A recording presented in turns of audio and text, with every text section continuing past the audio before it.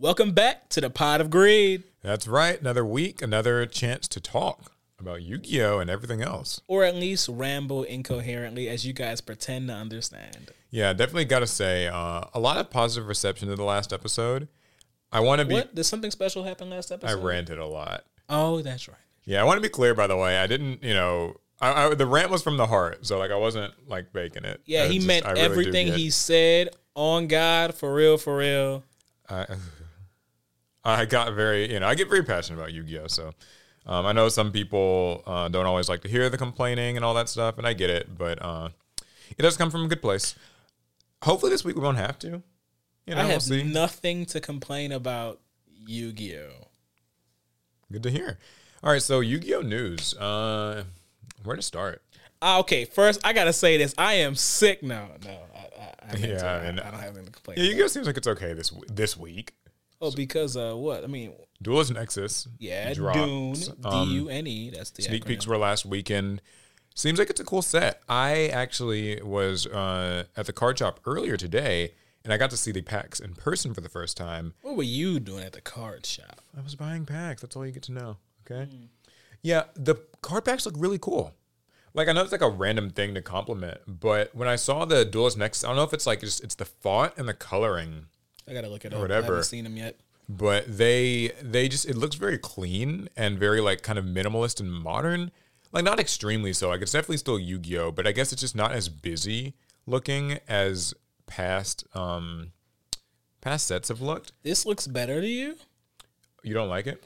Well, I don't know. I just don't feel like it's much better than before.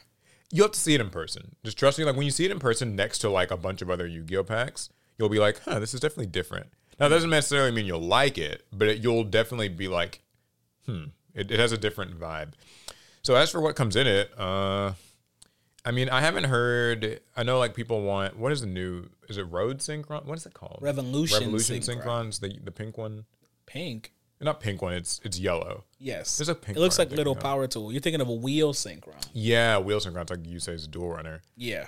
Okay. But it's anthropomorphized. I believe that's kind of the chase card, kind of meta thing that people want. It might be the only thing people want.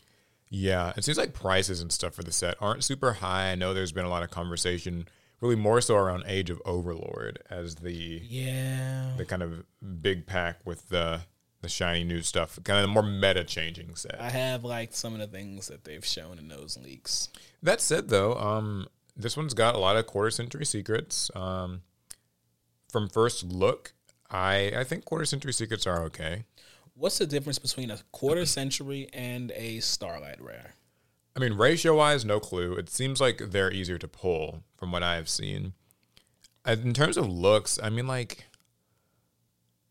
I'd have to kind of compare them head-to-head. Side by they side. look very similar. I know that the quarter century ones have that little imprint, like a quarter century in the effect text box. I do like that. That's cool. So, yeah, I don't know. So that's out. I didn't get to go to a sneak peek. I know I had wanted to, but it turns out our shop was not having one. Sucks. However, just getting to see the pack now, I think it looks cool. I think it's a little bit more maybe of a anime-ish feeling pack. There's Crimson Dragon and those sort of things. It's a 5Ds pack. So, are you building anything in it? Now that you've gotten a bit more time to look into the cards? Well, I'm definitely going to be changing up my Synchron deck. That's number one. And other than that, You do have a Synchron deck, huh? Yeah, well, it's not really together. I've been collecting Synchrons for many series at this point, and I've just been kind of putting them all together, promising that I'd build the deck. Because I built one in Master Duel, but I just never did in real life. What stops you from doing it? I don't know. It just, you have to build decks like Synchrons with intention. These are combo decks.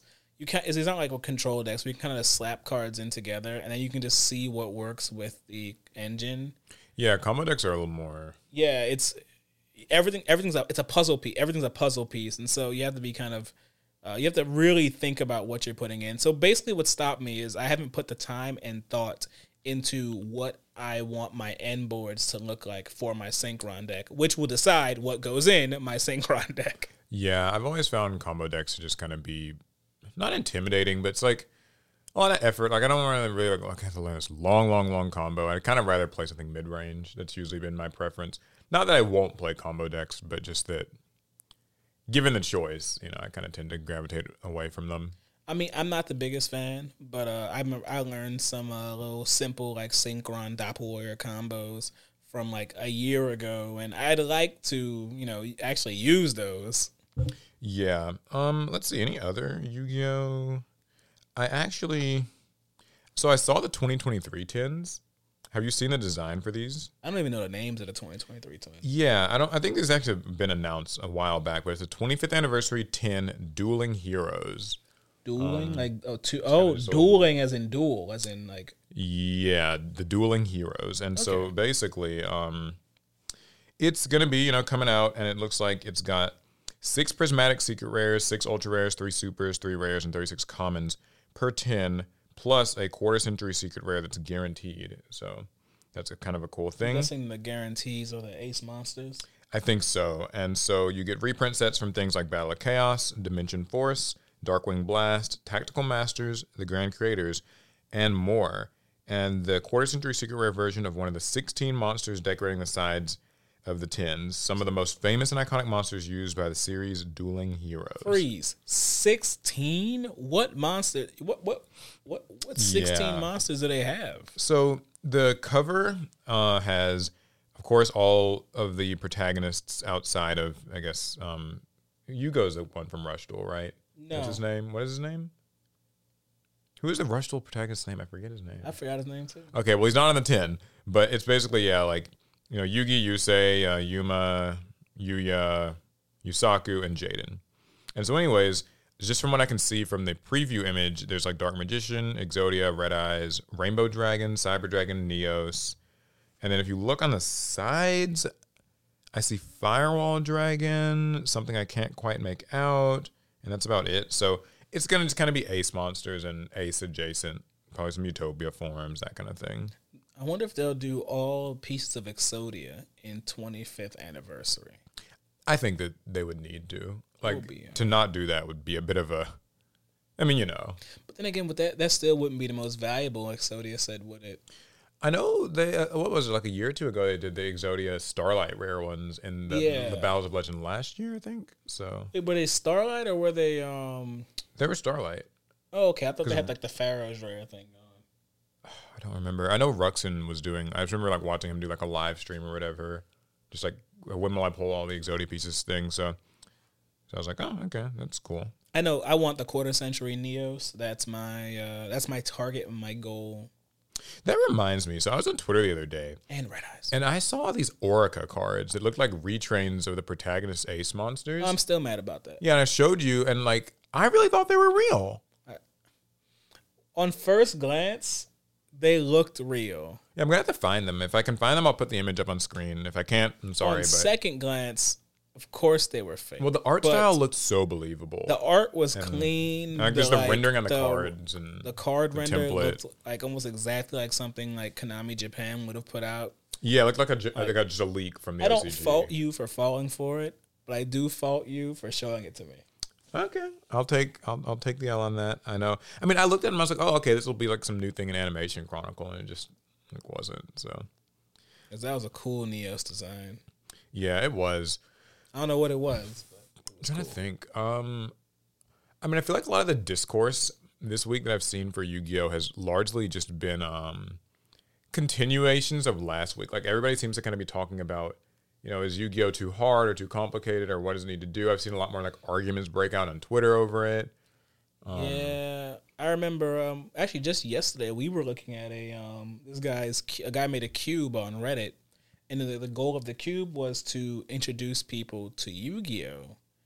And I thought it was a great idea. I said, "Oh man, this could be really cool. Maybe we should play it on the channel." And then I started looking at the cube, and it was just cards from like the first 3 sets of Yu-Gi-Oh! Oh, so it was still kind of the classic.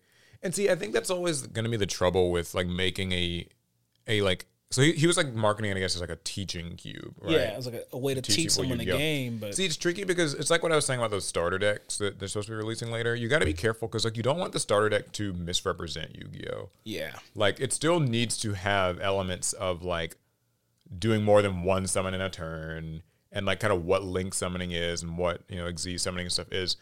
But you just don't want to go overboard. Because as much fun as I've had playing like older Yu-Gi-Oh formats, if you're getting someone into the game today, I don't think we should mislead them with the promise of, well, you can normal summon a monster this turn and then tribute it next turn. Yeah, it's like that doesn't. Let's be realistic, right? Like, that's not going to happen. Not likely. I mean, I will say, I think a cube or a draft or like a battle pack, bring that back, Konami, please, would be. Those would all be like really cool potential things. Yeah. We've had a lot of fun with the battle packs. I remember that was always... I love playing Battle Pack 1 and Battle Pack 3. Battle Pack 2 isn't my favorite. Yeah, Battle Pack 2 is a little bit harder to balance because the one with like the big monsters and it's kind of... That's the theme, but it's a little bit trickier. But that one does have Ancient Gear Golem. True. Speaking of Ancient Gear Golem, we did start a new series. It's up on the channel now. It's live. We can talk about it. It's live, yeah. A Slide for Slackers in the house. Slide for Slackers, sequel to Rare Hunters for those who watched it and enjoyed it. We changed only a couple of rules. We can talk about it a little bit here. Yeah, I mean, I don't wait. Oh yeah, the main thing is the winner now gets to pick whatever card they get from the loser, so that the loser just doesn't wager a useless card. Oh, yeah, I guess for anybody who's like maybe hearing about this for the first time, I'd be surprised. But yeah, Rare Hunters was a series we did like kind of last year and early this year where we would go through all the classic Yu-Gi-Oh packs. And each episode, we'd open a box of them and like 12 packs each, build decks. We went from what, Legend of Blue Eyes all the way Eternity. to Flaming Eternity. Yeah, and so we'd build decks, and then the theme was Rare Hunters. So if you lost, then you had to give up your rarest card, which early on was a lot of fun. Although like at some points it got a little. You can't control what you pull from the packs. And you quickly realize oftentimes your rarest card was not your best card.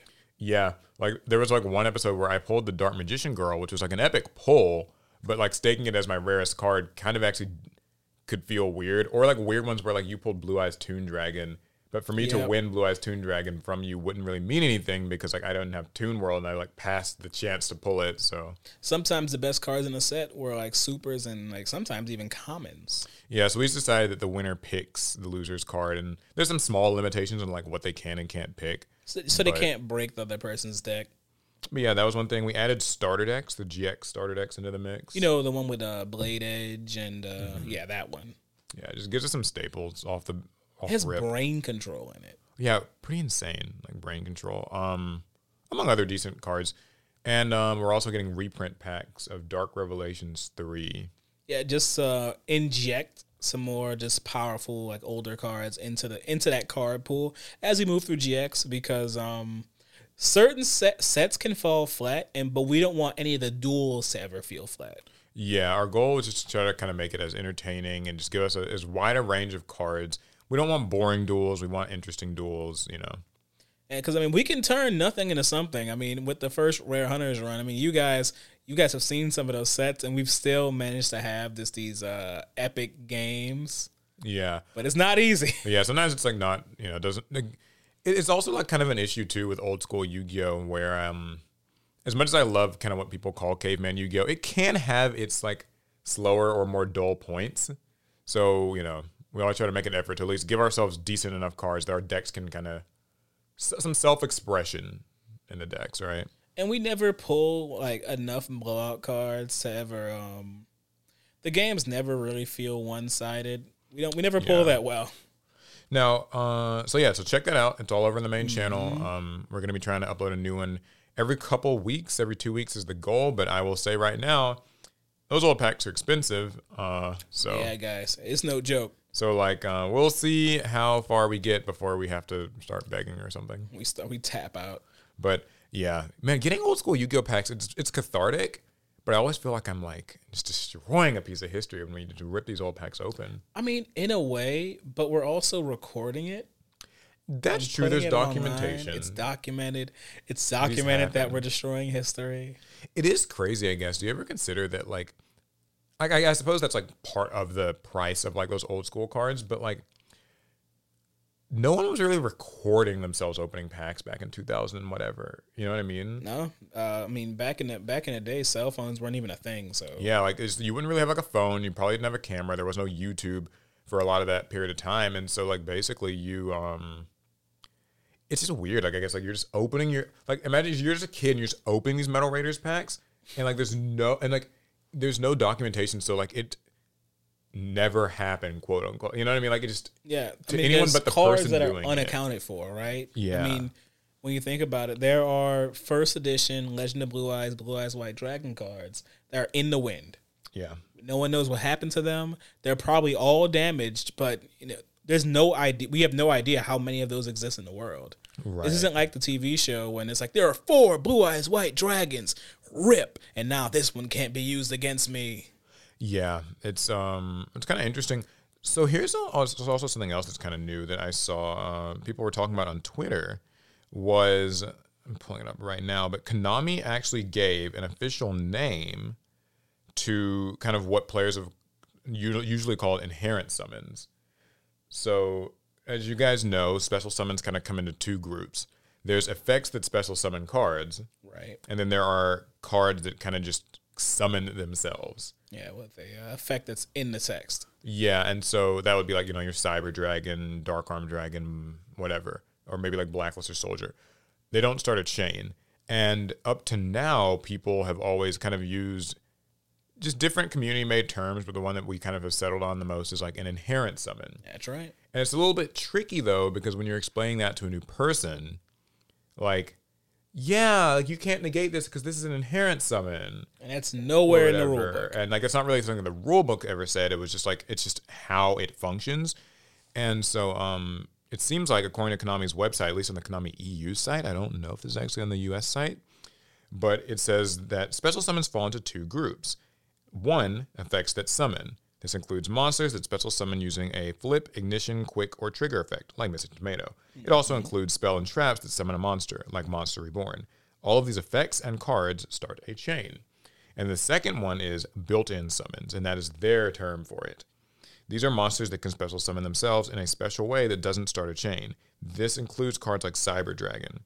Xyz summons, Synchro summons, and Contact Fusions are also part of this group. That's right. And so I thought that this was a really good, like since there's so much of the discourse lately has been like, Yu-Gi-Oh cards are so wordy and like rules are so confusing, it's kind of nice to see Konami sort of giving, I guess, an official like name to this. So something that we can actually reference when explaining these mechanics. I still remember because it was Paul who first told me about inherent summons.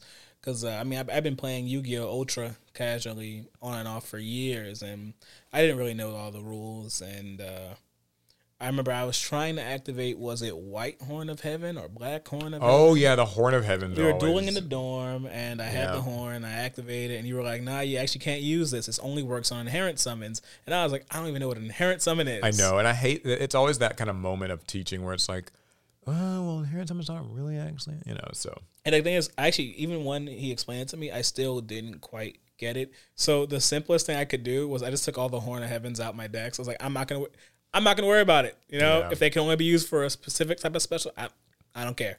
It's gone. Yeah, now. and I know that's kind of what a lot of people will do. Is it can be a little bit confusing for sure. I put bottomless back in. So now they're calling them built-in summons, which I will say I think is a good choice. It's quick and easy to say. It's a built-in summon.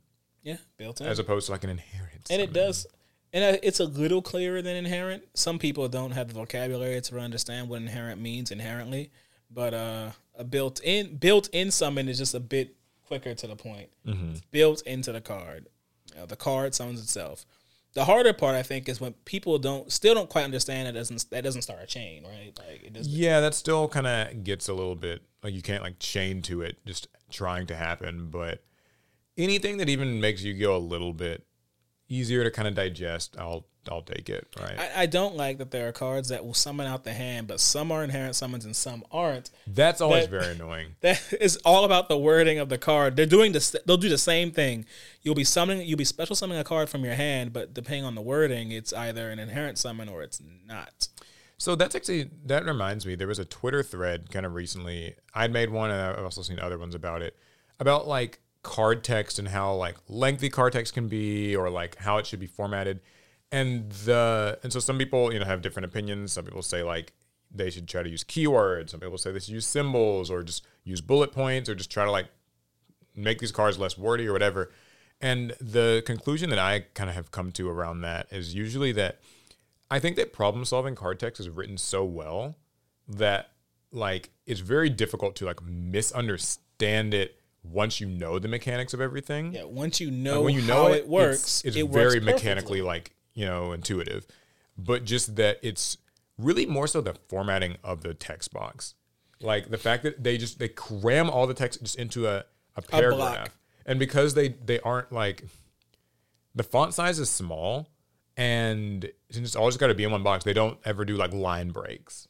No, there's rarely. Yeah, we've rarely seen line breaks. We don't like using bullet points too much. And I've always thought that would be like, that's what I think would be the best way to manage these things. Because when it's all one effect, it's like, it's just so easy to like. You can just miss something. You can just miss something or not really know what you're looking for. Because sometimes, cards will have certain clauses at the beginning and some certain clauses at the end. I know. And you might be expecting, you're looking for like the once per turn clause on a card. But you might miss it if you're looking for it at the beginning, because sometimes cards will say at the end, this card's first and second effects can only be used, yada, yada. Those are like each of the following. But then other times they'll be at the end. I've never actually understood why Konami, like if there's like a syntax kind of functional reason why some is at the end and some is at the beginning. But it can make it really tough, especially. You're trying to like scan cards quickly to figure out what they do. The use case that I always bring up is, so people will say like, okay, read your cards, right? That's good common knowledge, but it's usually less about reading your own cards and more about when you're playing against something for the first time, and you have to like quickly kind of scan it and see like what stuff does, because like, okay, your opponent's someone Red Eyes Dark Dragoon, and you're like, okay, what the hell does this huge ass thing do? And it has like plenty 3 kind of different things that you need to know, but it's like, because it's all just one paragraph, it's like I can't I gotta like just find it. And so Yu-Gi-Oh really does test your reading comprehension skills, because then you have to read that little like block of a paragraph, parse out the important bits, because you have to be like, take Dragoon, right? You have to read it, and then in your mind section it off as it does this, that, and that. Yeah. Like these are the 3 effects, like, and kind of how they work. Those are the 3 things. This is some people suggested once per bullet turn, points. yada yada yada. Some people said like color coding. I did see an example where somebody color coding. Yeah, so they took a card and they basically like just kind of like as if you were having like colored highlighters and like highlighting them. Obviously that's not something they can really do in printing, I guess. They probably wouldn't, but like it was so surprising. They took an existing card, like did the highlighter effect on the different effects, and it was suddenly so much easier to like just, okay, 1, 2, 3. Like it's just 3 different things. My only issue with that is, it's kind of an obvious problem, or maybe it's not so obvious, like with like color blindness. Like, I don't know how you do a like color coding system for people who are colorblind. What it really comes down to, I think, is just it needs bullet points. Like, I think that's the most like practical. Little dots they're simple. There's also something I noticed that other card games do that other card games like have bolder fonts, like a thicker font. Yeah. Yu-Gi-Oh's font is very thin. It is very thin. And so it doesn't help that. Yeah, I think that's probably something that would be nice to change. It's so funny. Yu-Gi-Oh fonts are so thin when printing has kind of gone awry on certain cards. And like, there's sometimes the text is faded. Whole words will be missing because there wasn't that much ink to begin with. Yeah, so I think, and something else is, this is the last thing I'll say on this so I don't get into another rant here. But I think using the name of the card when they say things like you can only activate the effect of Eldritch, the Golden Lord, once per turn, I wish that there was like a slightly shorter hand way to say, like, just to say that. I don't know what that would be, so I'm not going to, but like. What if, because like, what if they just like resorted to like an acronym? I don't know. Because I was reading a card today. It was like Ringo Worm or whatever. Ooh. The one it's from like Cyberstorm Axis. It's like Ringo Worm, the dragon guarding the 100 apples or something like that. Oh, worm as in W-U-R-M. Yeah, W-U-R-M, yeah. Okay. And it's like Ringo Worm. I was thinking of stuff dragon guarding the 100 apples or something like that. And then it's like, in his effect, they also have to say, you can only activate the effect of Ringo Worm, the guardian of 100 apples once per turn. And it's just like, that always feels like a little bit Because that's like literally a whole line or like line and a half that you just have to kind of tack on to the end of like an already kind of wordy card. I do wish that in the I guess advanced format of Yu-Gi-Oh, we had that kind of rush duels rule where all cards are just inherently once per turn. I know. They never write once per turn rush duels because all cards are once per turn. I know we can't do that because we have certain cards that are once per turn and some cards that aren't, and some cards have hard once per turns. Soft ones, yeah. It's one of those things where you do realize that those are some of the benefits of a reboot. Like, I'm not going to say that like, oh, it's reboot Yu-Gi-Oh, but like if they were to do so, that would be a nice benefit, is that they could just have a blanket. Every single thing is once per turn, and it is implied, and so it is no longer like a thing you have to write in. I got a crazy question for you. Uh-oh. If you let's say you had to reboot Yu-Gi-Oh, like you don't get to say yay or nay, right? Okay, I have to. You have to reboot it. How would you start? You have to present this to gamers tomorrow. Really loaded question to ask me on the spot in the middle of the podcast. Okay, hey man, if you got hired by Konami, that's how fast you got to make it. So here's the I think my like highlight points would be, I don't think it would actually need to be like vastly different. I'm not like looking to really add in like huge new rule changes. I think I'm more so focused on just card legibility, like just stuff on the frame, right? Mm-hmm. I want like the art box to be larger. I think that stars should be like how Rush Duel does them, where it's like it's a star with the number 8. So that's like 8 stars. So you would slap Kazuka Takahashi in the face. That is not what I said. No, but that would be the type of thing that I want like legibility of like a bolder font. I honestly, hot take, would go to standard card size. Wow. Which, just to get more space in the things. Jeez, just trying to put all these sleeve making companies out of business. Well, not going out of business. That's the size that every other place uses. That's true. So, they'll adjust. Yeah, I think like legibility would be my big thing. I think balance would be probably. I know like balance is a huge word to say. I have started to notice that. Well, it's a bit of a tangent, so that's fair. Should I go on it?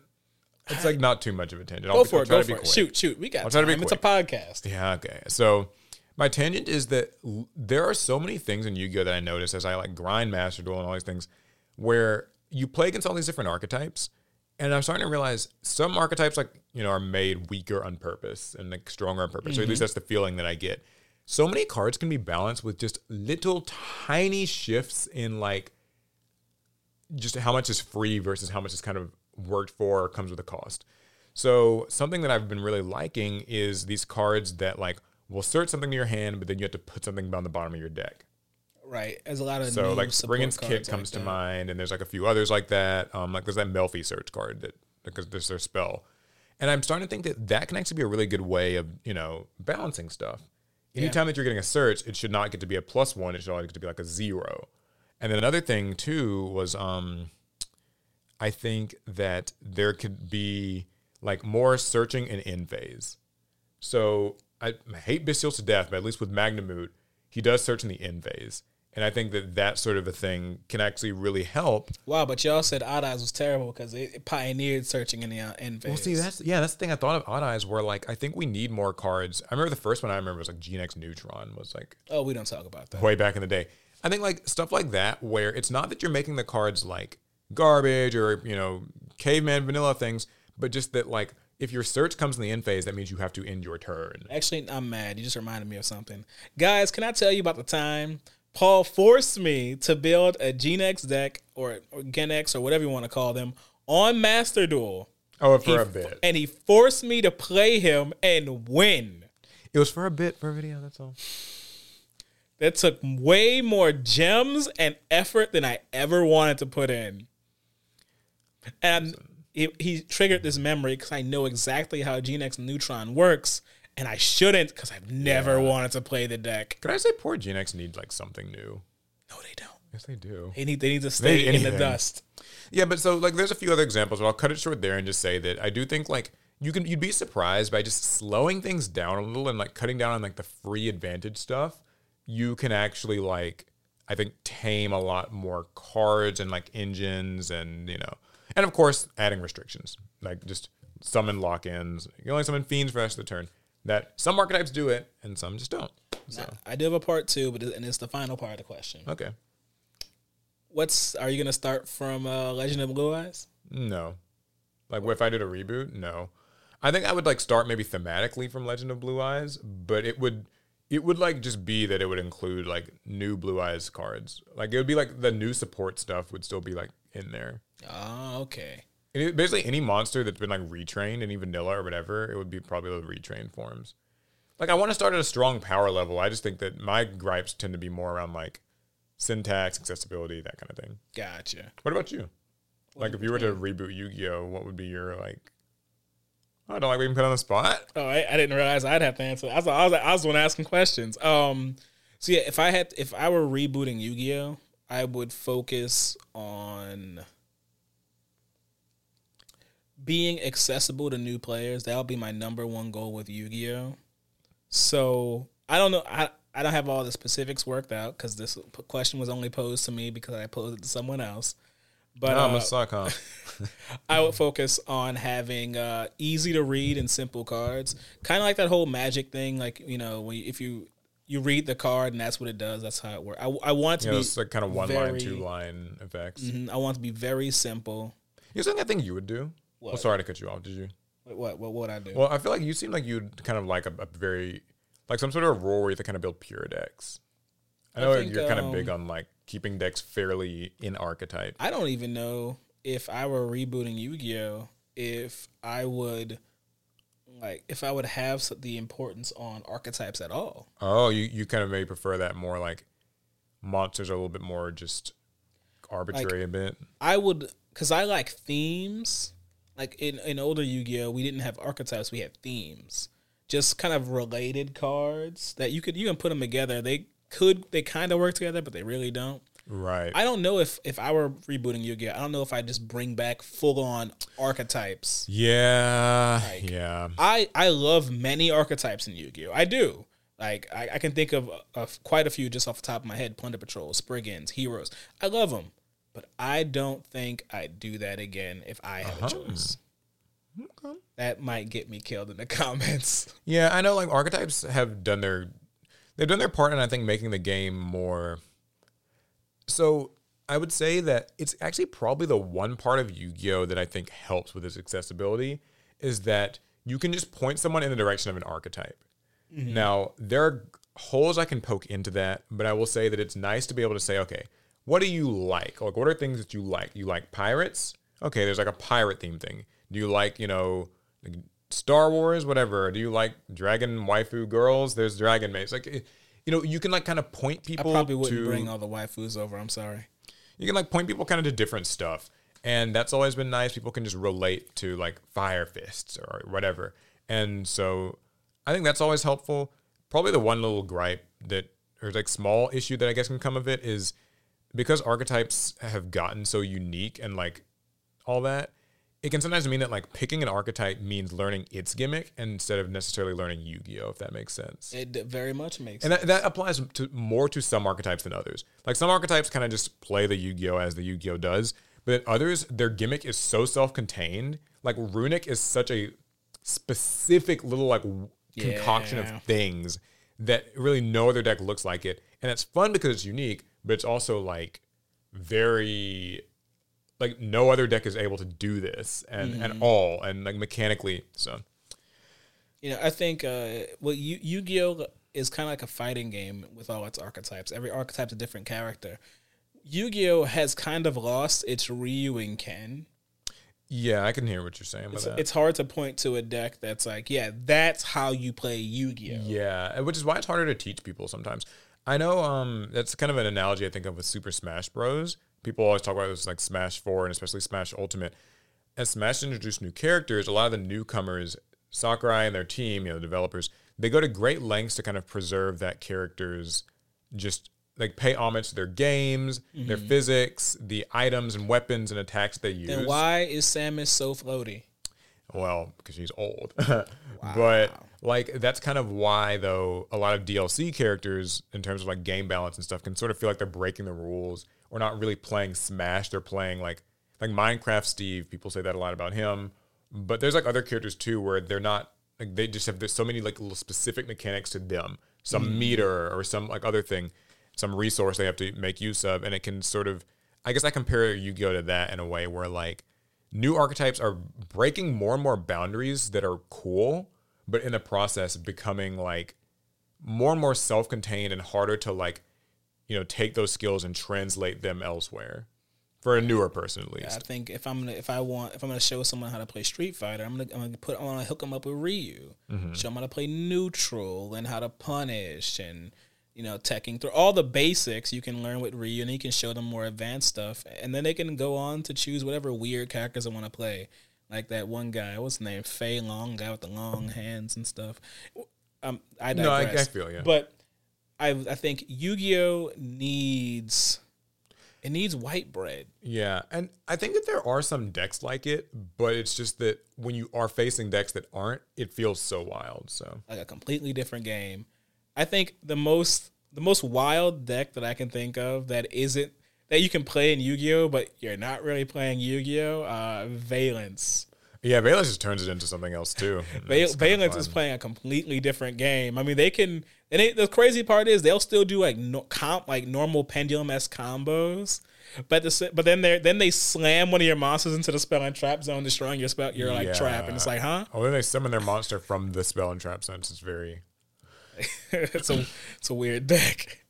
Oh, there was one other thing that actually you'd pointed out to me yesterday, like from comments. I apologize. Well, typically Alec is usually the one who like reads a lot of comments and just sort of, we'll talk about like, oh, like you what guys make me happy and depressed often. So yeah, I'll let you have the stage because it was what. Oh, I don't remember what I said. Oh, okay. You were telling me about how like you feel like a lot of people in the comments are like of these podcasts, like with the last episode. Like, what did you say? Oh man, yeah. I really don't think you understand where Paul is coming from when we talk about Yu-Gi-Oh. I think a lot of times, I am a casual Yu-Gi-Oh player. That is my stance. That's my position. That's where I'm coming from. Paul is actually different. So there are people who they will believe that all of our opinions are strictly from a casual's point of view on Yu-Gi-Oh. No, those are my opinions. I am the casual. Yeah.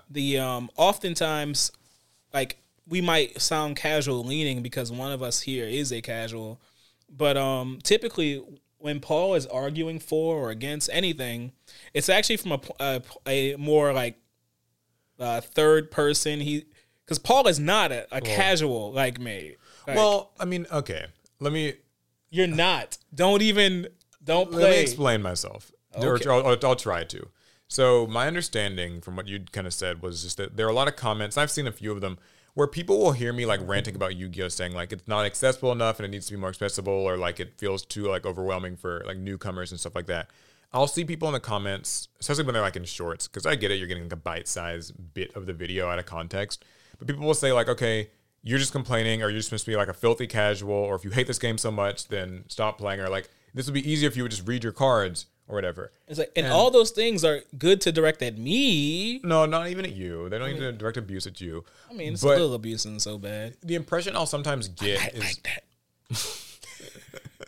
that. The impression that I'll sometimes get is just that people think I'm like, so for instance, I'll say things like, I made a tweet the other day where I was like, it's interesting. Don't you mean a zeet? You're right. I made a zeet the other day. Yeah, but I was posting on Twitter for however long it's going to be called that the other day about like pendulums and link monsters and the effect that they've had in hyper casual spaces. And so I zeet went something along the lines of, I find it interesting to see the effect that pendulums and links have had on Yu-Gi-Oh's image in casual spaces. They seem to be the reason that a lot of people cite as why they drifted away from the game. And then I quoted people as saying like, I quit Yu-Gi-Oh when they made the monsters into spell cards, or when they added those weird arrow things. And so that was my tweet. And there were some people who responded and they were kind of like angry at me. They're like, well, like, I don't know why you're complaining about these links and pendulums so much. Like, if they're simple, it's just this, and the other. Or like, well, if you've done this and other, you would understand, like, whatever. And people, and I'll see comments like that. And I think what people don't always understand is, like, my tweet said nothing about my personal opinion on pendulum monsters or link monsters, or whether I think they're too confusing or crazy or badly designed or well designed or anything. I was only saying that it has been interesting to observe the effects that they've had on casual spaces, like hyper casual spaces. I'm the casual space. No, not even just necessarily you. I'm talking like the hyper casual. Like when we go to these like anime conventions. Oh, them. Like things like, DreamCon or whatever, like Anime Expo, where you meet like just these people who like, I played Yu-Gi-Oh! As a kid and then like I kind of played it and I stopped because of this. I find it interesting that while those mechanics are like cool and interesting and like different, they seem to be a reason that a lot of people cite for quitting the game. So when I'm tweeting that or zeeting that or saying it on this podcast, I am not saying that. Or zeeting it on this podcast. Zeet always sounds like a weird sexual thing. Well, we're going to have to get used like to it. Sounds like you pronounce it like a skeet or something. No, not a skeet. But, so when I make posts like that or when I talk about it like in that way, I guess my thing would be, remember that I'm coming at it not from the perspective of, oh my God, Yu-Gi-Oh! Is so complicated and I don't understand anything or know how to reading these cards or how any of these mechanics work. I'm saying that I see how these could be difficult or overwhelming from the perspective of a newcomer. Or I can see why these mechanics could be alienating and push people away. I'm not saying they pushed me away. Pendulums didn't make me quit. Links didn't make me quit. I understand how they work, but I think people they'll kind of conflate me with like what I am saying, but I'm usually arguing or representing different like ends of the spectrum. Right? Does that Paul knows how to play all these cards and knows how to knows all these rulings and all these strategies. He's arguing or talking about other people, not himself. Yeah, I mean, I guess that's if y'all could see this man play diamond rank in Master Duel every day, day in and day out, bang his head against the wall. Sometimes literally. I'm not Master rank yet, so I can't be that good. But yeah, my thing is, I know how to play Yu-Gi-Oh. Like, trust me, I know how competitive Yu-Gi-Oh works. I know how rulings work. I know like. I can get pretty nitty gritty. And me, I learn a new ruling every day. Like I've like been through the regional circuit. I've been through the YCS. So I'm not like saying it as like, this is so hard and like scary and I hate it. They should go back to this. I'm saying, I can see where a person could have difficulties with this. I've played in 3 YCSs. And I think as it happens, 4. That would actually make you like on the more competitive end if you think about it. I hope not. Well, some people haven't played a single YCS. Oh, maybe so. But yeah, so basically that's just something to keep in mind. I'm not trying to like ever insult a side, like say competitive sucks or whatever sucks. It's more like just, I see why this is fun for some people. I see why this is maybe not so fun for these people. And we're just presenting it as like something that we can explore from a lot of angles.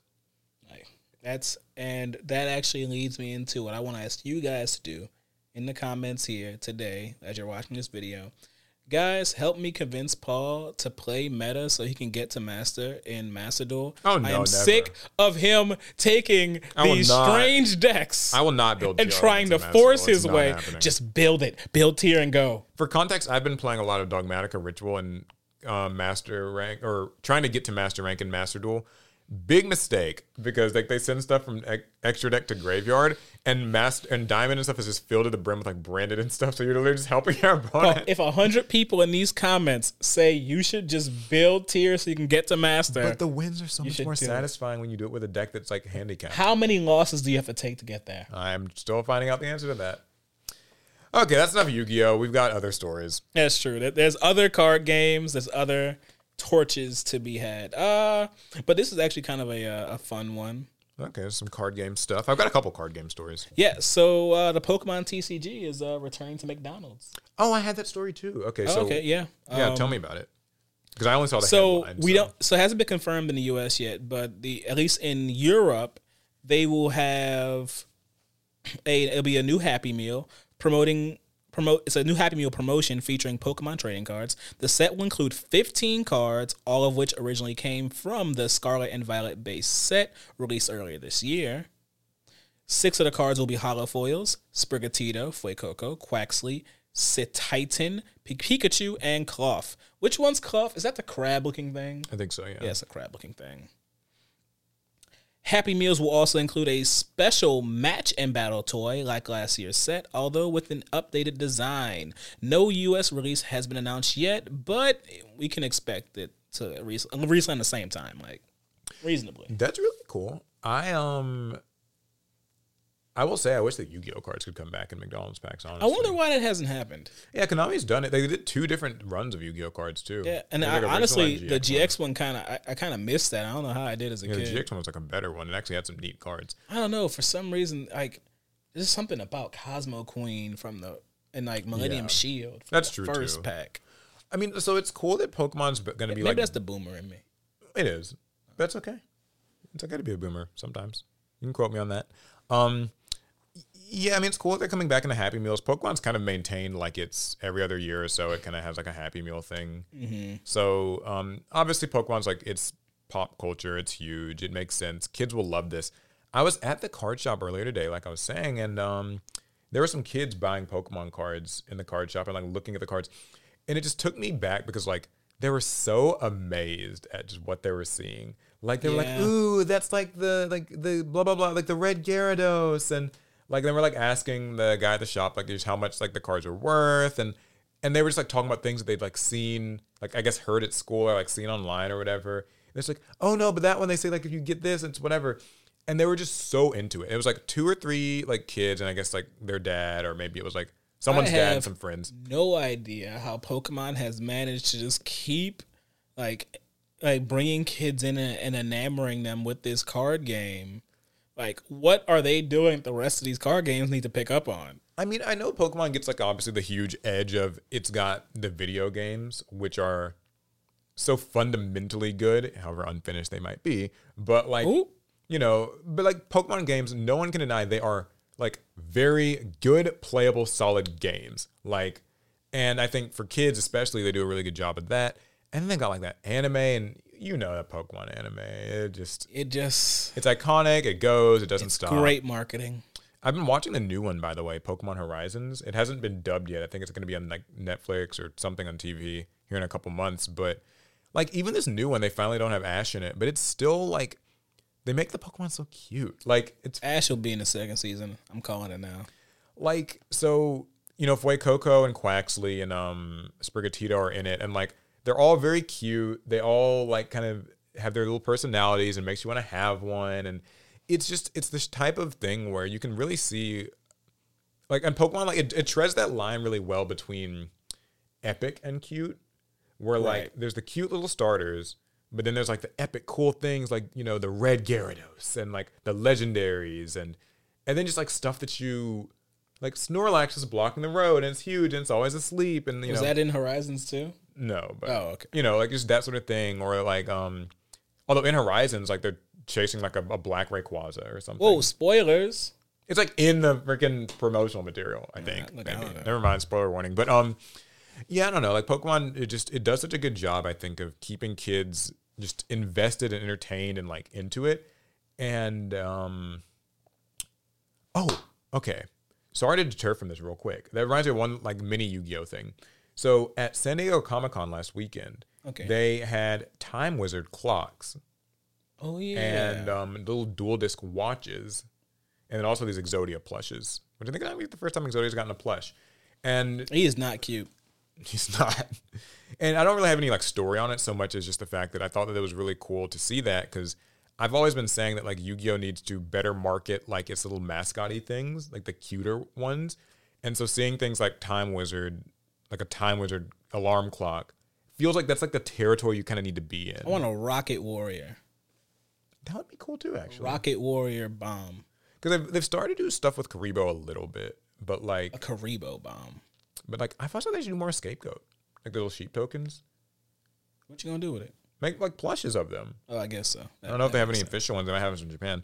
I wonder how big those things would be in real life. Because like, how big is it? What is a scapegoat really? I mean, if it's a real goat, it'll be huge, right? I think like from the show, they seem like they're about as big as this pot, maybe a little bigger or smaller. Like, a little goat. But back to Pokemon TCG. You're gonna be buying some of these?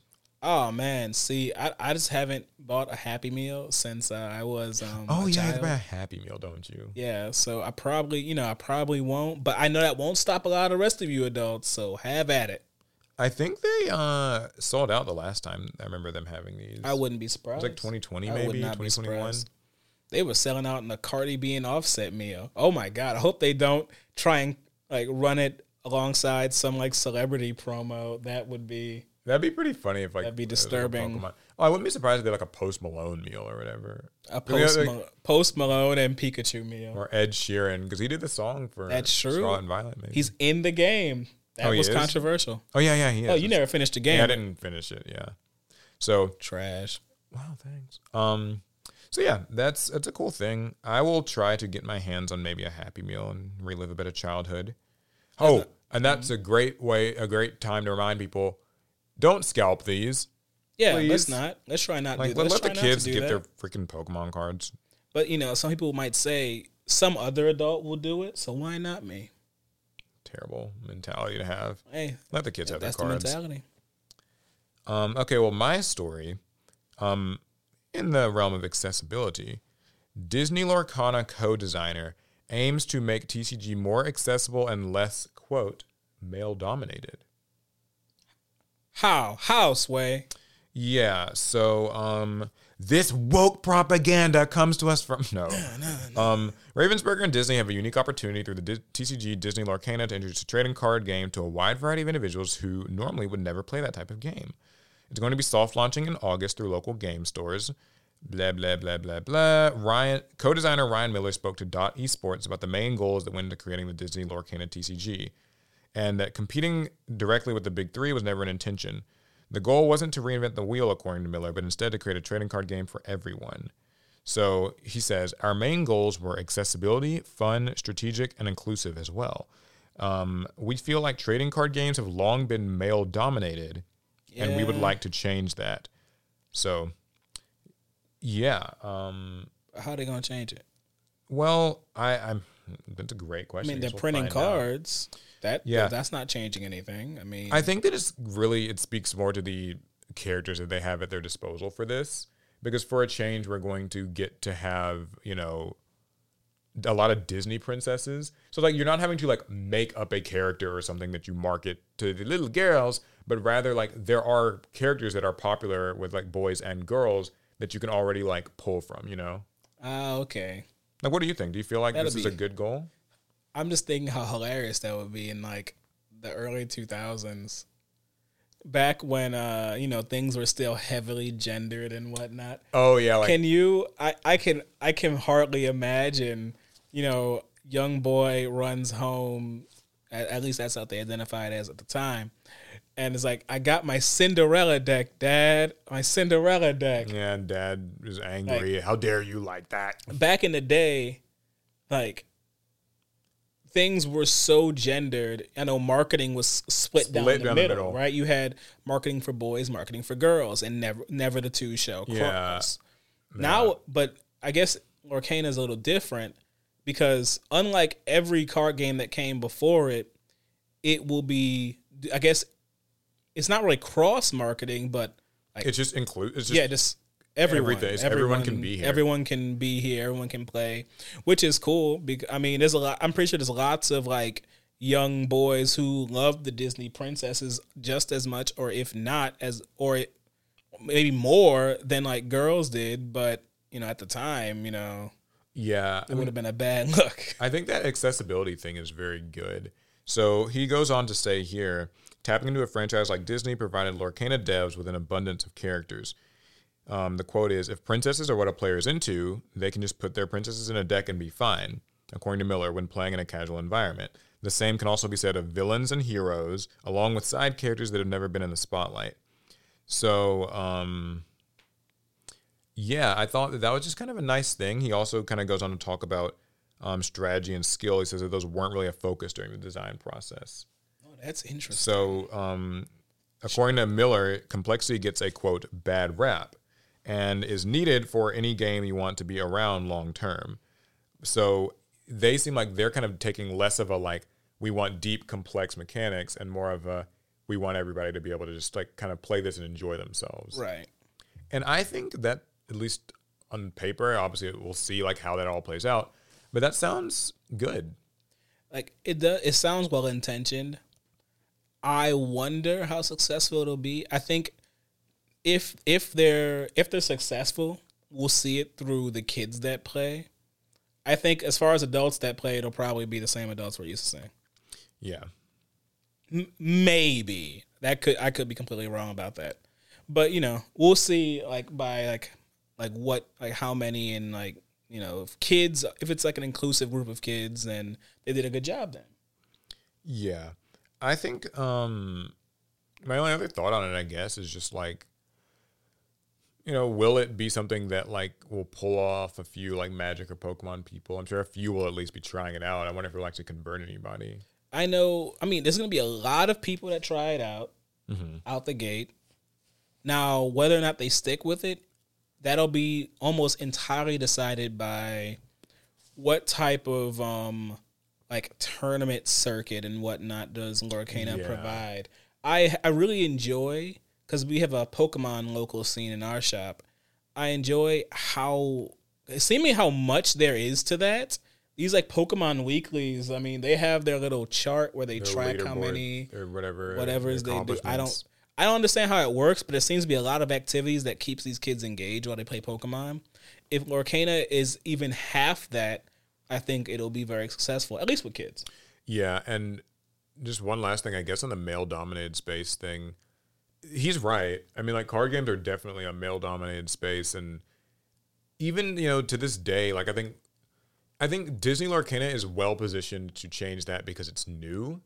I know with a lot of things like Yu-Gi-Oh! And Magic, we always talk about, like, I'll see, conversations online and stuff about, like, how we need more inclusivity in Yu-Gi-Oh! And that, like, there are a lot of people who still are very, like, bigoted around, like, girls don't belong in this game, or, like, she must not know how to play. She's just, like, looking for attention. Oh, old tropes that you've heard for years. I mean, back in the day, Yu-Gi-Oh! as a brand was marketed towards boys and not girls as much.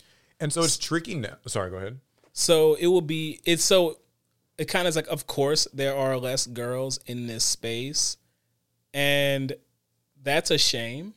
Yeah, I mean, I think that Disney is in a good position from the ground up, like from the ground going forward, to like change that.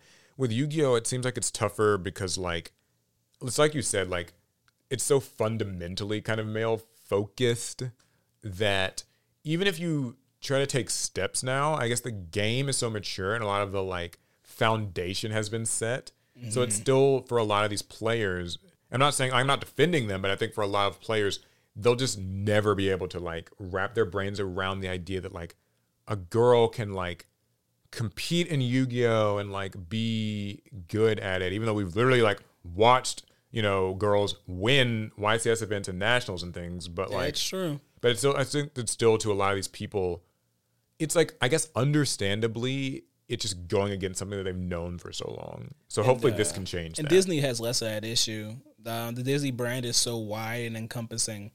Disney has marketed to boys and girls a little differently, but fairly consistently for decades.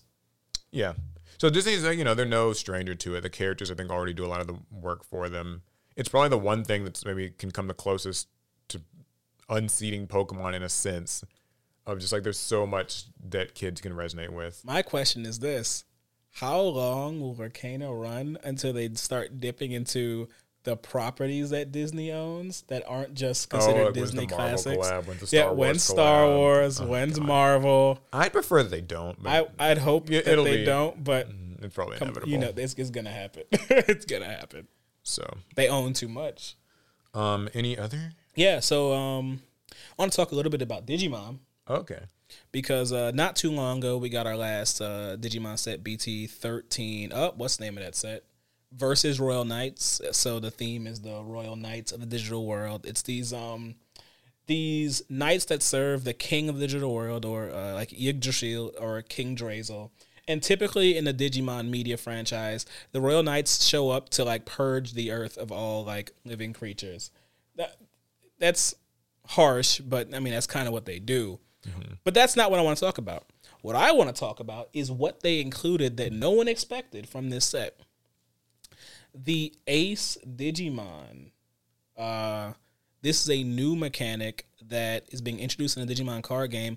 We weren't supposed to get it until we got our next round of starter decks, and then further expanded upon in BT 14.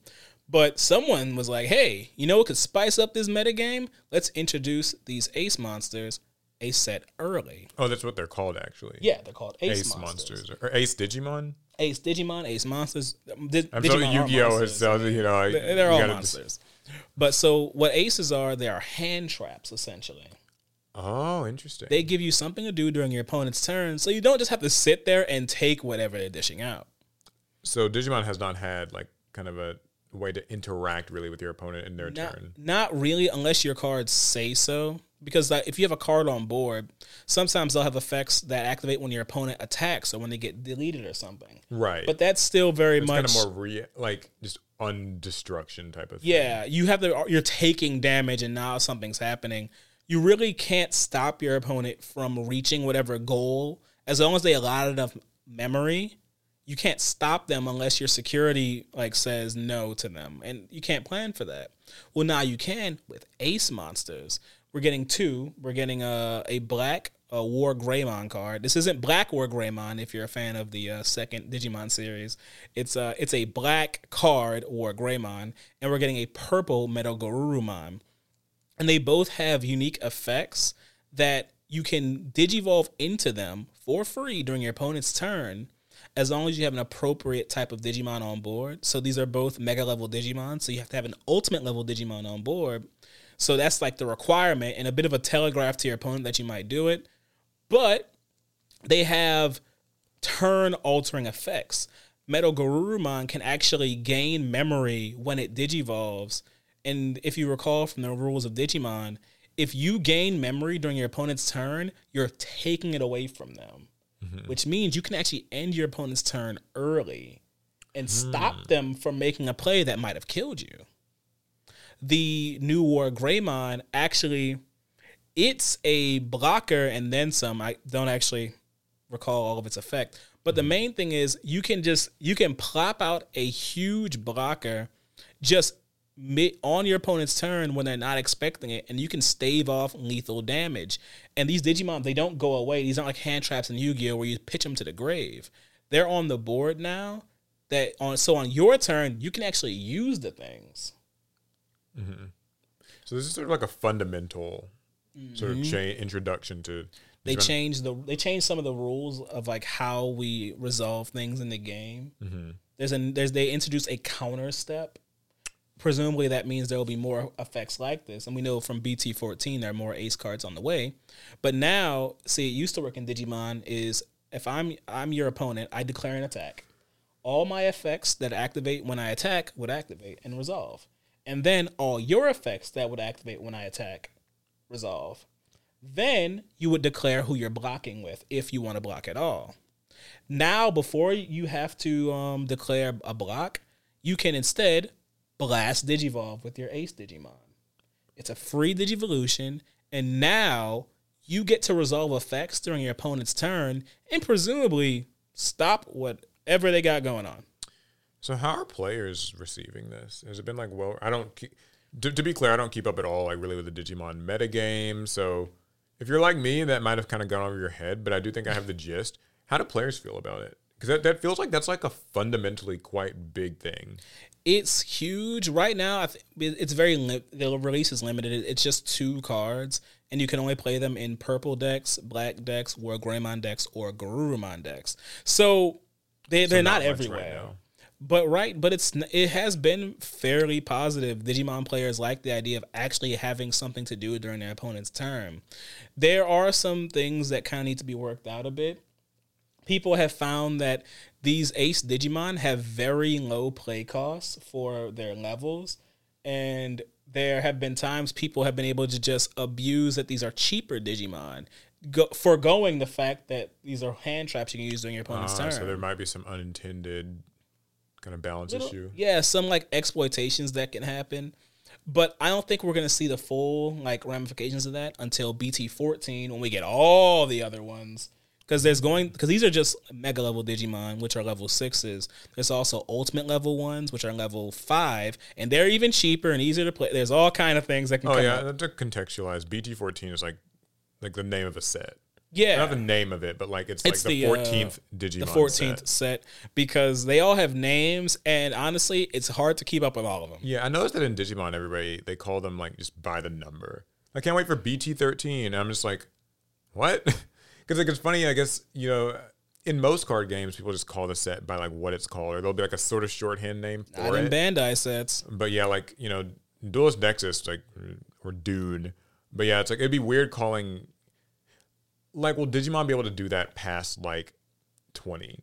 Because I feel after 20, No, we're gonna still do it. It's BT37, guys. We're gonna do it. Because in Yu-Gi-Oh, imagine if we were calling Duelist Nexus by its set number. I don't even know what that would be.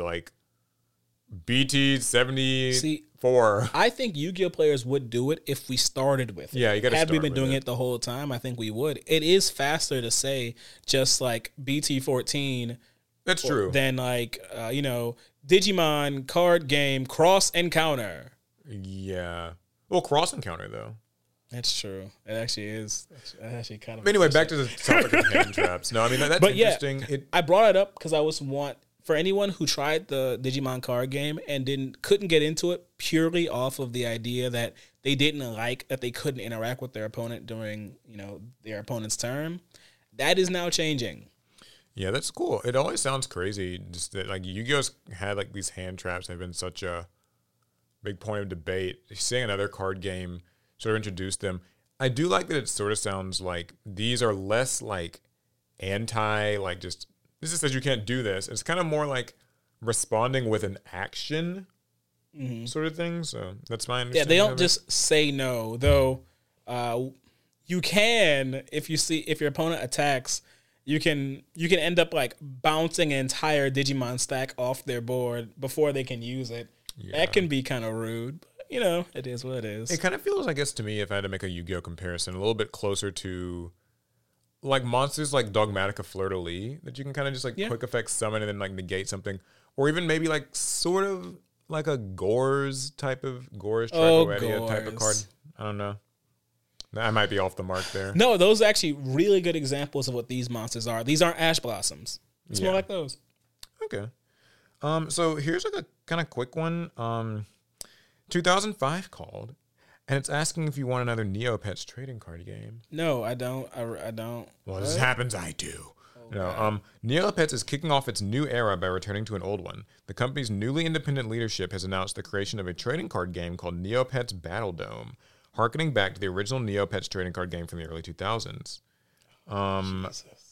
Yeah, according to this writer, they say, I've never played that one myself, but I bet there are a lot of 20 and 30-somethings out there who experience a kind of full-body time travel whenever somebody reminds them of it. So unlike the original Neopets TCG, definitely experiencing something, which was made by Wizards of the Coast, the new game is being made by Upper Deck.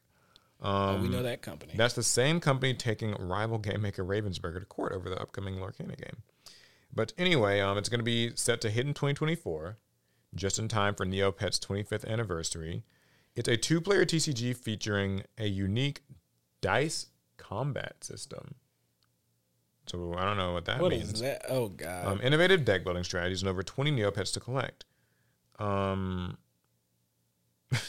20? Well, I mean, for now, maybe, I don't know. But if the name rings a bell, it's because the Battle Dome was where you'd send your Neopets to fight and die in your name in the browser game. There's no way they wrote that in the article. That's what they wrote in the article. It's from PC Gamer. All right.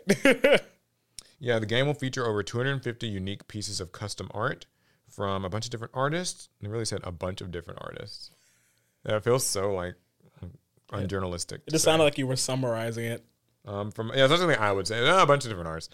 From a bunch of different artists, and you can get a look at it if you happen to be attending this August's Gen Con. That's the one in Indianapolis? Yeah, that's not this weekend, but next weekend. Got it. So, yeah, Neopets trading card game. You playing? No.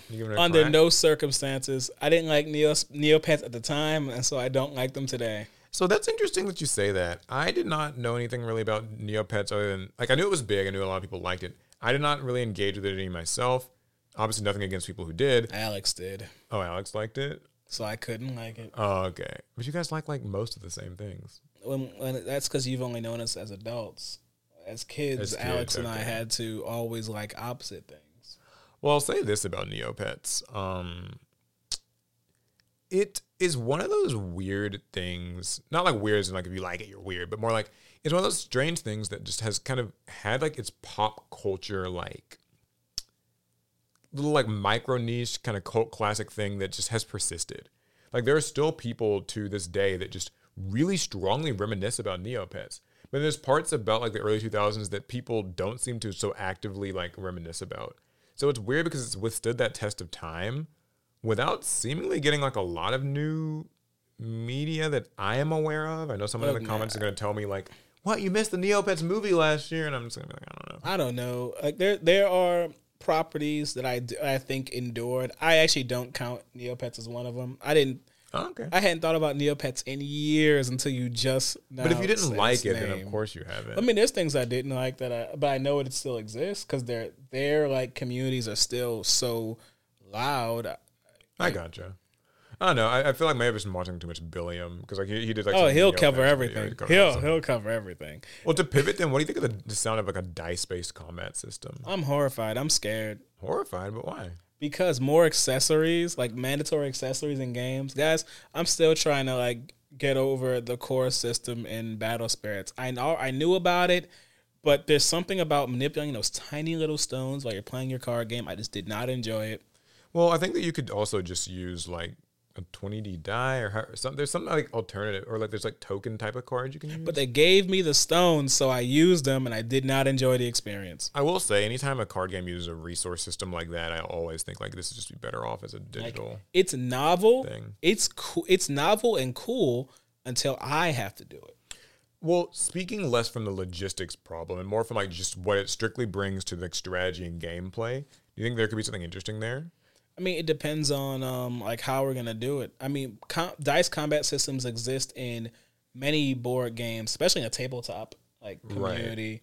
So like that's an established thing, like dice-based combat. And in some ways, that actually might be very accessible for people coming from a tabletop space. Because for them, they're used to that. That's how they do battle with their armies and. Right. I think you have the right words.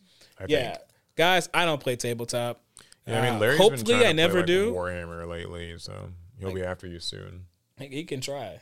Yeah, I mean, I think like the idea of the dice-based combat sounds fun because like, you know, monsters maybe having like attack value, but then like you roll the dice, like kind of get a bonus amount of attack or like get a different effect depending on what you roll. That sounds super fun to me. I think it kind of has like a bit of a D&D vibe. I've only dabbled a little in D&D, so I don't know for sure, but like that sounds like kind of rolling for your stats. And the only dice battle I want is Dungeon Dice Monsters. True. They should do that. But yeah, so Neopets, it's coming out, you know, give it a shot. It's not something I can say that I'm like invested enough to really try the game out, but I will not complain about people like this really niche kind of community getting something like this. Mm-hmm. Maybe it makes me worry for like, will they make it past, you know, like a year or two? Who knows? But I am wishing them good luck. It seems like something that at least is more suited to a card game than like Star Wars is. I was thinking the same thing. I was like, hey, at least it's not the Star Wars card game. So yeah, sorry if that sounds unfair to the Star Wars fans. I really just don't think it needs a TCG. But hey, I'm willing to be surprised. Maybe people like it. So yeah, the Neopets, it's coming out next year. For the Neopets fans, hope you're happy. What you got? So I have MTG's Commander Masters set charges a king's ransom for a mixed bag.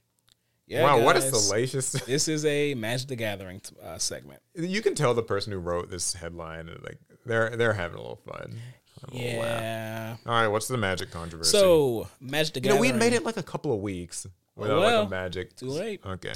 Magic the Gathering revealed more information about the trading card game's annual reprint set for 2023 Commander Masters. It actually comes out very soon. This release will focus on the popular kitchen table format by stuffing boosters full of ostensibly needed reprints alongside powerful tools and iconic legendary creatures to pilot the 100 card decks. We're talking about Commander. If you weren't sure, we're talking about Commander. mumbo jumbo, but I get the gist. Except fans and players are already beginning to grumble over what publisher Wizards of the Coast is promising to deliver at a price point that many find restrictively expensive. Okay, so what does that mean? A box of 24 draft booster packs is currently being sold on Amazon for roughly $350. That's at the time of this article's posting, which I'm not sure. A few days ago, or who knows? While the quartet of collector boosters, which contain all variant art treatments and foil cards, will run someone about $230. Wait, when was this posted? Like it should be at the top. Maybe? July 12th. Okay, so it's been like it's been like a couple weeks. Maybe the prices have. But I guess like if it was Commander Masters, I can check right now if you want. It's not even out right now. It is not out yet. So that might be like pre-release hype. I will go ahead and have a look at what Commander Masters cracks. Well, real quick, $345. Okay, so it is okay. Well, woo. All right. So, anyways, continuing with no lies were told here. All right. Compare that to the latest mainline card set, March of the Machines. A draft booster box from a set that's mere months old costs just above $100, and the collector's booster just south of $200. Okay, so the prices on the sealed product is very high. Yes. Are the cards that you pull in it worth a lot?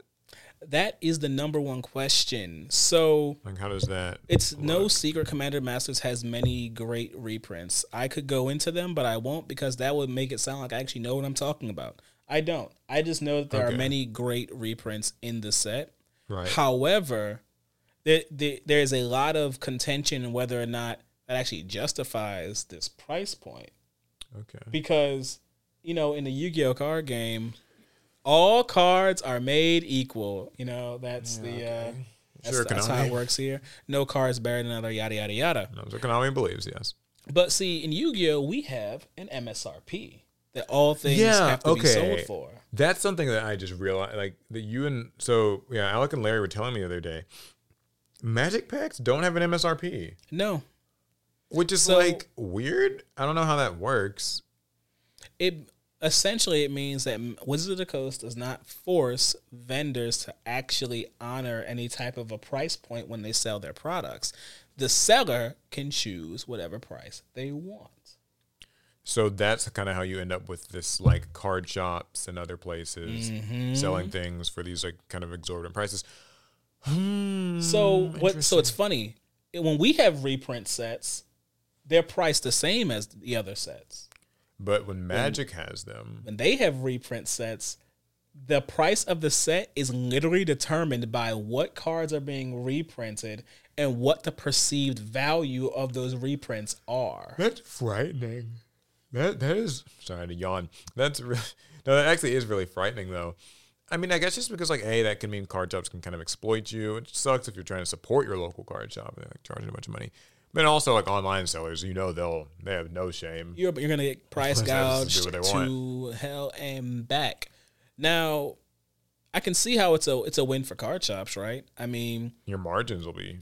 You don't get to lose out on the advantage someone might have selling online. I have to honor MSRP, but these boxes are going for so much more online. I wish I could sell for that amount. Mm-hmm. So you can always get the market price, but then it leaves your community at the mercy of the market. And the market is not always kind, especially in the trading card game space. You're going to get burned for it. Well, I can say this. I don't play Magic, thank God. No, but no, that really sucks. I know we've talked about a lot of Lord of the Rings thing with that.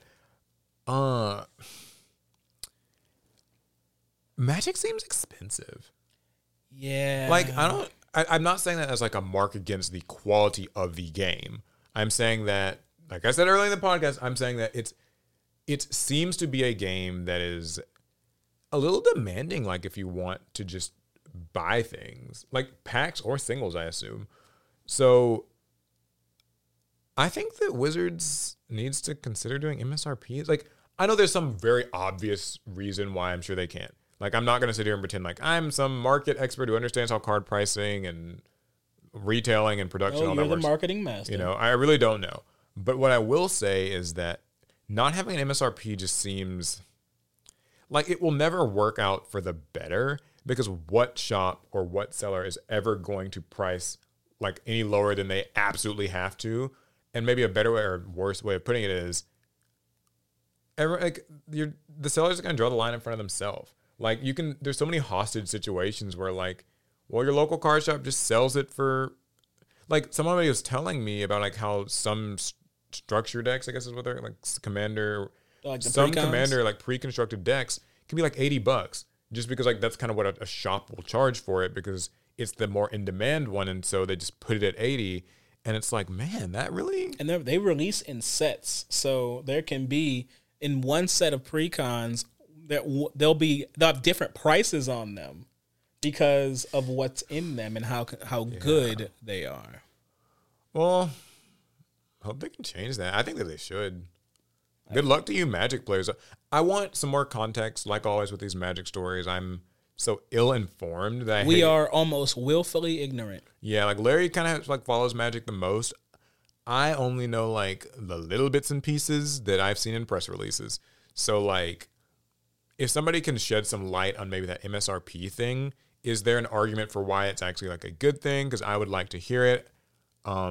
It just sounds sounds like it's not a great thing. Right. But if there's like something that I'm like missing, please like educate me.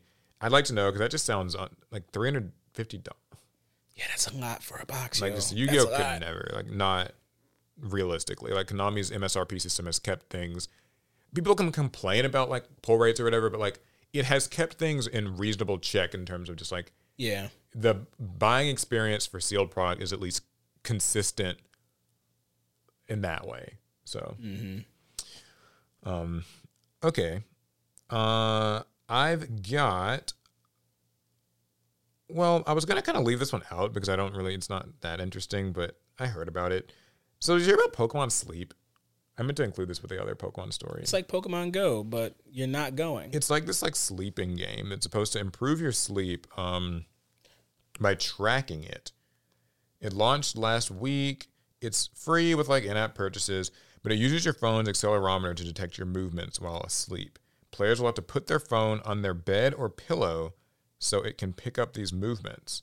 While sleeping, you'll catch different Pokemon. The more you sleep, the higher your sleep score, and a high score means more Pokemon can be caught. It also records audio for the night, which sounds like a little creepy. So it can pick up noise like if you're snoring or whatever. Garrett used sleep talk. Now, some players even say that the app recorded them farting. That's like part of the story. So,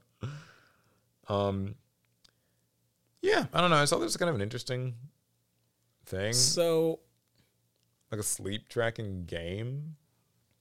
You know what? The first thing I thought was that's actually kind of dangerous. How do you mean? So, you're not actually supposed to sleep with your phone. Yeah. Your phone should not be on your pillow as you sleep. Well, it says who? Like, what's the... That's a general like safety thing, like fire hazard and whatnot. Because like you're really not supposed to like leave your phone on charge overnight. But I imagine if you're playing this game, that means you're gonna have your phone on charge overnight on your pillow. So if there were to be some type of electrical situation or a Samsung Note 8, was that the 8? 7, I think. The Note 7 situation, like now you're in mortal peril. Well, I mean, I ain't gonna lie, my phone's usually on my bed when I'm asleep. But I'll say this. The creepier thing about it to me is just like, it's like listening. Something about that feels kind of weird. Like the listening is weird. I'm more worried about the fire. Potentially fire. So here's what I actually think though. This could have worked better as like a watch game. Like, you know how like people wear the watch when you sleep? Yeah, because some people wear smartwatches to sleep like for sleep tracking, and they do a really good job of it. When do you charge it? Some people just manage.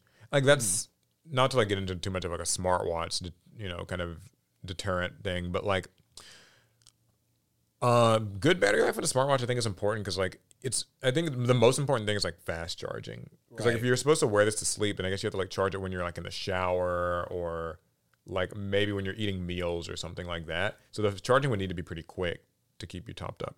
But as far as this game goes, I mean, I don't know. I thought it was kind of a cute idea, if a little weird. What do you catch? What Pokemon do you get? It's probably just a cash grab, trying to like recapture some of that Go experience, but you're not going and out. It might do well. It will not be a second Pokemon Go. Oh, Pokemon Sleep also works with the Pokemon Go Plus, which is a wearable design for Pokemon Go. Oh no, they're connected. I'm surprised they didn't just make it like that be it. Like Pokemon Go Plus is just Pokemon Sleep.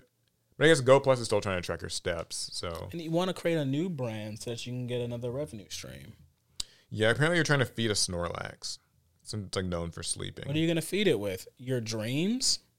It doesn't know Dream Maybe Eater. It should have been like Hypno or something. You're feeding it your dreams. No, because Hypno be kidnapping children. We don't want that. We don't want to spread that message. Yeah, so interesting game. I don't know. I just saw it. I'm not going to try. I'm not even really going to bother trying this. But like, concept's neat. It's always like kind of fun to see what Pokemon will.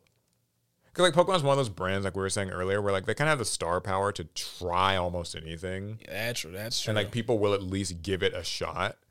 I don't think it's going to be the next Pokemon Go, but maybe there's something here. Somebody was saying that it isn't compatible with Pokemon Bank, and that was kind of controversial because people were like, well, what the fuck is the point? Well, maybe it's not compatible yet. What is not Pokemon Bank? Home. Yeah, Pokemon Bank is old. Kind of old thing. Bank is gone. I think. Pokemon Home, and they say it's not compatible with that. So maybe somewhere down the line. All right, guys. I guess it's time we go to the pot. Yeah, I think that's all the stories. So, all right. So, I'm gonna draw 2 cards. A lot of new questions we did ask very recently on the community tab. Be sure that you're following and subscribed to the channel so you can submit questions. According to Alec, there are some good ones. I have not seen them yet. Hey, don't put that on me. These might be horrible. It could be. I got my 2 cards. Okay. Let's grab them both in one. All right, I'll grab my 2 as well. And down goes the pot. I'll start off. Okay. Would you rather support for past non-meta decks or support for past meta decks going forward? So I guess the question is, would you rather for new support to be made for decks that weren't good in the past or decks that were? I don't really have a strong opinion on that, but I'll say probably decks that weren't, I guess, maybe deserve it a little more. But like, I kind of like the idea of meta decks of the past getting new support because then you can kind of like relive their heyday in a sense. I mean, the good like news, I thought was happening with the Fire Fist support.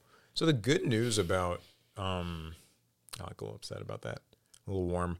Well, listen, the good news is that like honestly, I feel like Konami doesn't discriminate. They kind of they give support to everyone. There's dishing out left and right. I think it's weird that so Yu-Gi-Oh always exists in this perpetual state of like everyone wants support for everything.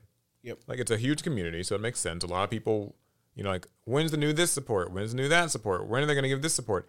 And I think that in the process of asking about it, it kind of gives this impression that like Konami just neglected all these poor archetypes. But like so many archetypes now get new support. It actually kind of a lot just goes over my head. Yeah. Like sets will come out and they'll like there are certain sets in Yu-Gi-Oh! Where they'll introduce new archetypes or support kind of the current set of archetypes like Despia or something or Visas or whatever, right? But then other times there's like sets that are kind of like I think a good example is like Photon Hypernova and or Cyberstorm Axis. They're kind of both like this where it's like just like 15 different archetypes just get support. Yeah, it might only be like 2 cards each, like 1 or 2 cards each, but like a bunch of archetypes will just get support, and it can be so much. And this isn't a bad thing. I'm not complaining, but it can be so much that you actually like forget it, and it just gets forgotten about like by the collective consciousness, and then we still just find ourselves complaining that Konami still hasn't supported so and so in this many years. But like, just decks are just getting support. I mean, Konami is slowly checking the boxes of things they've given support to in this recent iteration of Yu-Gi-Oh. Yeah, so I gotta give them credit for that. But yeah, to answer the question, I don't have a strong like preference for it. I think that it's cool when an old meta deck kind of gets to explore something new. Although usually power creep ensures that like even when a deck. Like when Shadal's got like Shadal's Schism and like App Cologne and stuff, like kind of early 2020. Those specific cards were used a fair bit, but it by no means like vaulted Shadal into like tier 1, I would say. The Shadal kind of invoked Dogmatica thing. I guess you count that. That was like a thing for a while, but it's actually kind of crazy how Shadals have just faded into relative obscurity now. Yeah. When at one point, hated that deck. What you got? Okay, so my question, will Yu-Gi-Oh! Last to the 50th anniversary? Ooh. That is an interesting question. I didn't think we were going to make it this far. 25 more years in this thing? I don't. Yeah, I just say, I don't know if I do, but does Yu-Gi-Oh? So my like maybe not super pleasant answer is I don't actually think so. I'm not saying that I hope it dies. I'm not saying it's on the way out or anything like that. I don't even think it's like showing signs of that, but more so that I think like Yu-Gi-Oh kind of in the form that it's in, I don't see 25 more years of this. I don't think this format, this way that we currently play it does. Maybe the franchise does with some type of a reboot or a rebrand or a sequel. Right. But yeah, I don't know if our Yu-Gi-Oh! Has 25 more years in it. By our Yu-Gi-Oh! Like, you mean the advanced format, this Master Duel, whatever you want to call it. Yeah, that's probably true. I mean, I sometimes when I look at these new Yu-Gi-Oh! Packs, I feel like we're just like burning the midnight oil for in all the good and the bad ways, where it's like, okay, we get these 100 card new sets. And I'm just like, man, sets are 100 cards. It's crazy because like we're doing, Sly for Slackers now. And like in the period that we're currently in, it kind of changes a little later in a GX, but like there's like 60 cards per set. Like main series set, there's 60 cards. But now in Yu-Gi-Oh! Like new sets are 100 cards. And then there's side sets like, the Wild Survivors and the Battles of Legends and all the other stuff. And it's like, man, there's so many new cards come out. I kind of sometimes feel like, are they just going to like burn themselves out of stuff? Like, I feel like at some point you run out of ideas. I feel like they could afford to slow down. I would not complain about a set being 80 cards instead of 100. Or like kind of spacing new products out more. Maybe some people like that, just keep it going, like new stuff, new stuff. Like watching the database's numbers just jump up each set. Yeah, but like to me, I guess it's similar to the last question when we were talking about like kind of archetype support. I feel like archetypes will just get this support and people just forget. Like I just feel like I just don't even remember so some stuff. Like so many things come out and like, again, not saying that's bad, but just that we could probably afford to slow down a hair. Well, now as far as like, making the 50th anniversary, I think in the current state that Yu-Gi-Oh's in, and by state I don't mean like it's dying. I mean like just like you said, the way that we engage with Yu-Gi-Oh now, I wonder. I just don't know if like even consumer like people like kind of cultural tastes and stuff will look. I'll end with this. I want it to hit its 50th, and I think that the Yu-Gi-Oh like IP will, obviously. I just don't know if like just this TCG that we're playing right now in its exact way that kind of is, I don't know if it will or not. I know in 10 years, I will tell myself for a fact that you are not allowed to play Yu-Gi-Oh! Ever again. I might play the video games, but as far as buying cards and playing the physical card game, when I'm in my 40s, I'm going to tell myself you are done with that. It's time to do something else. Yeah, so...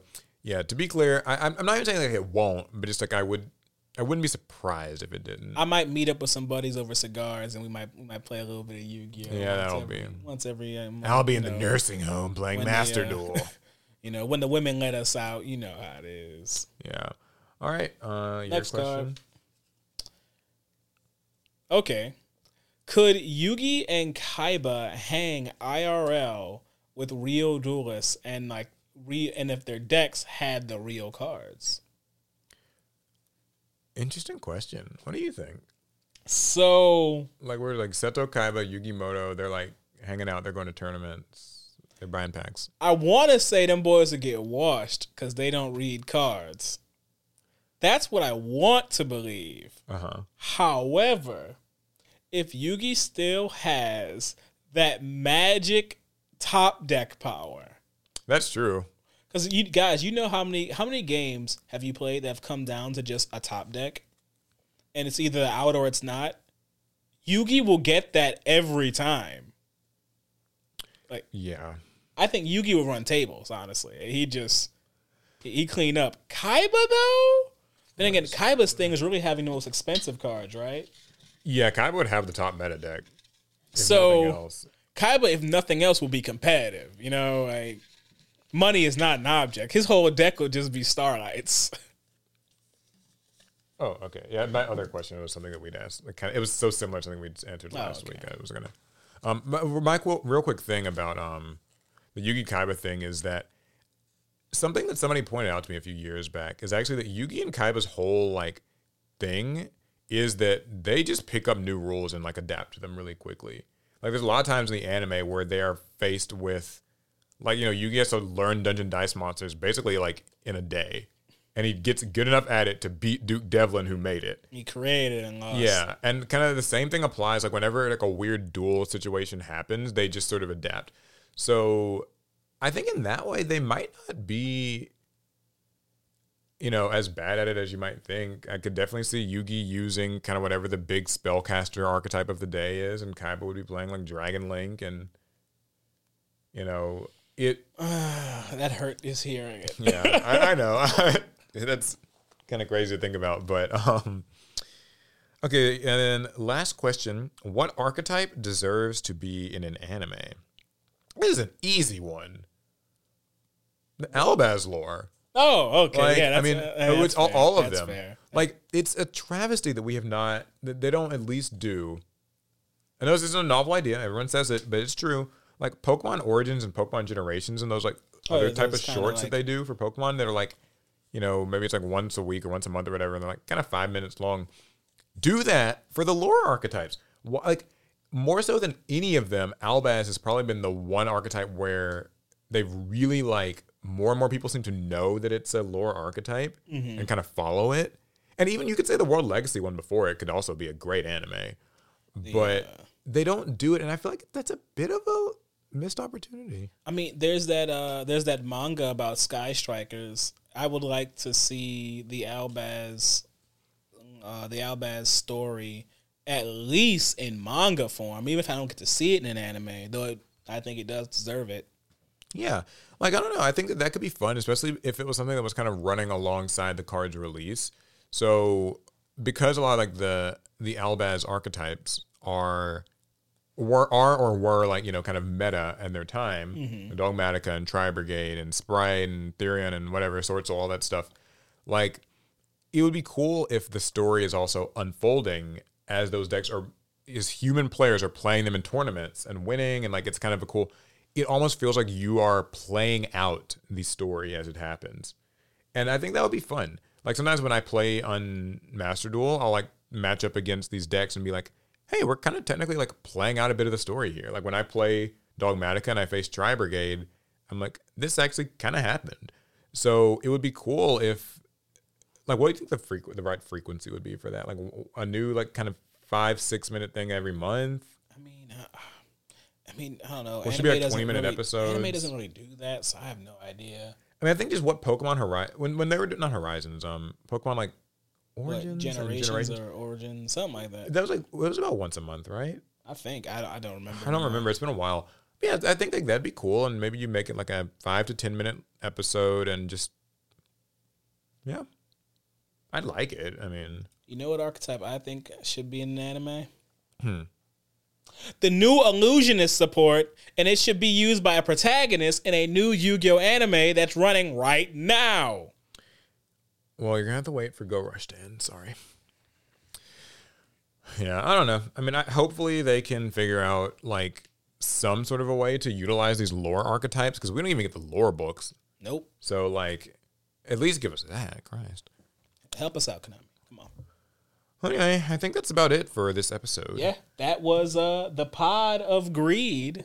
Yeah, we've been having some sort of longer episodes lately. Hopefully you guys don't mind. I know there's some people who could listen to this for hours, but you know, we don't even have hours to record. Yeah, I always try to like at least maybe cap it at 2, but who knows?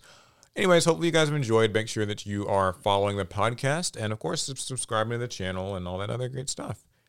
We'll see you guys in the next one. Pass turn.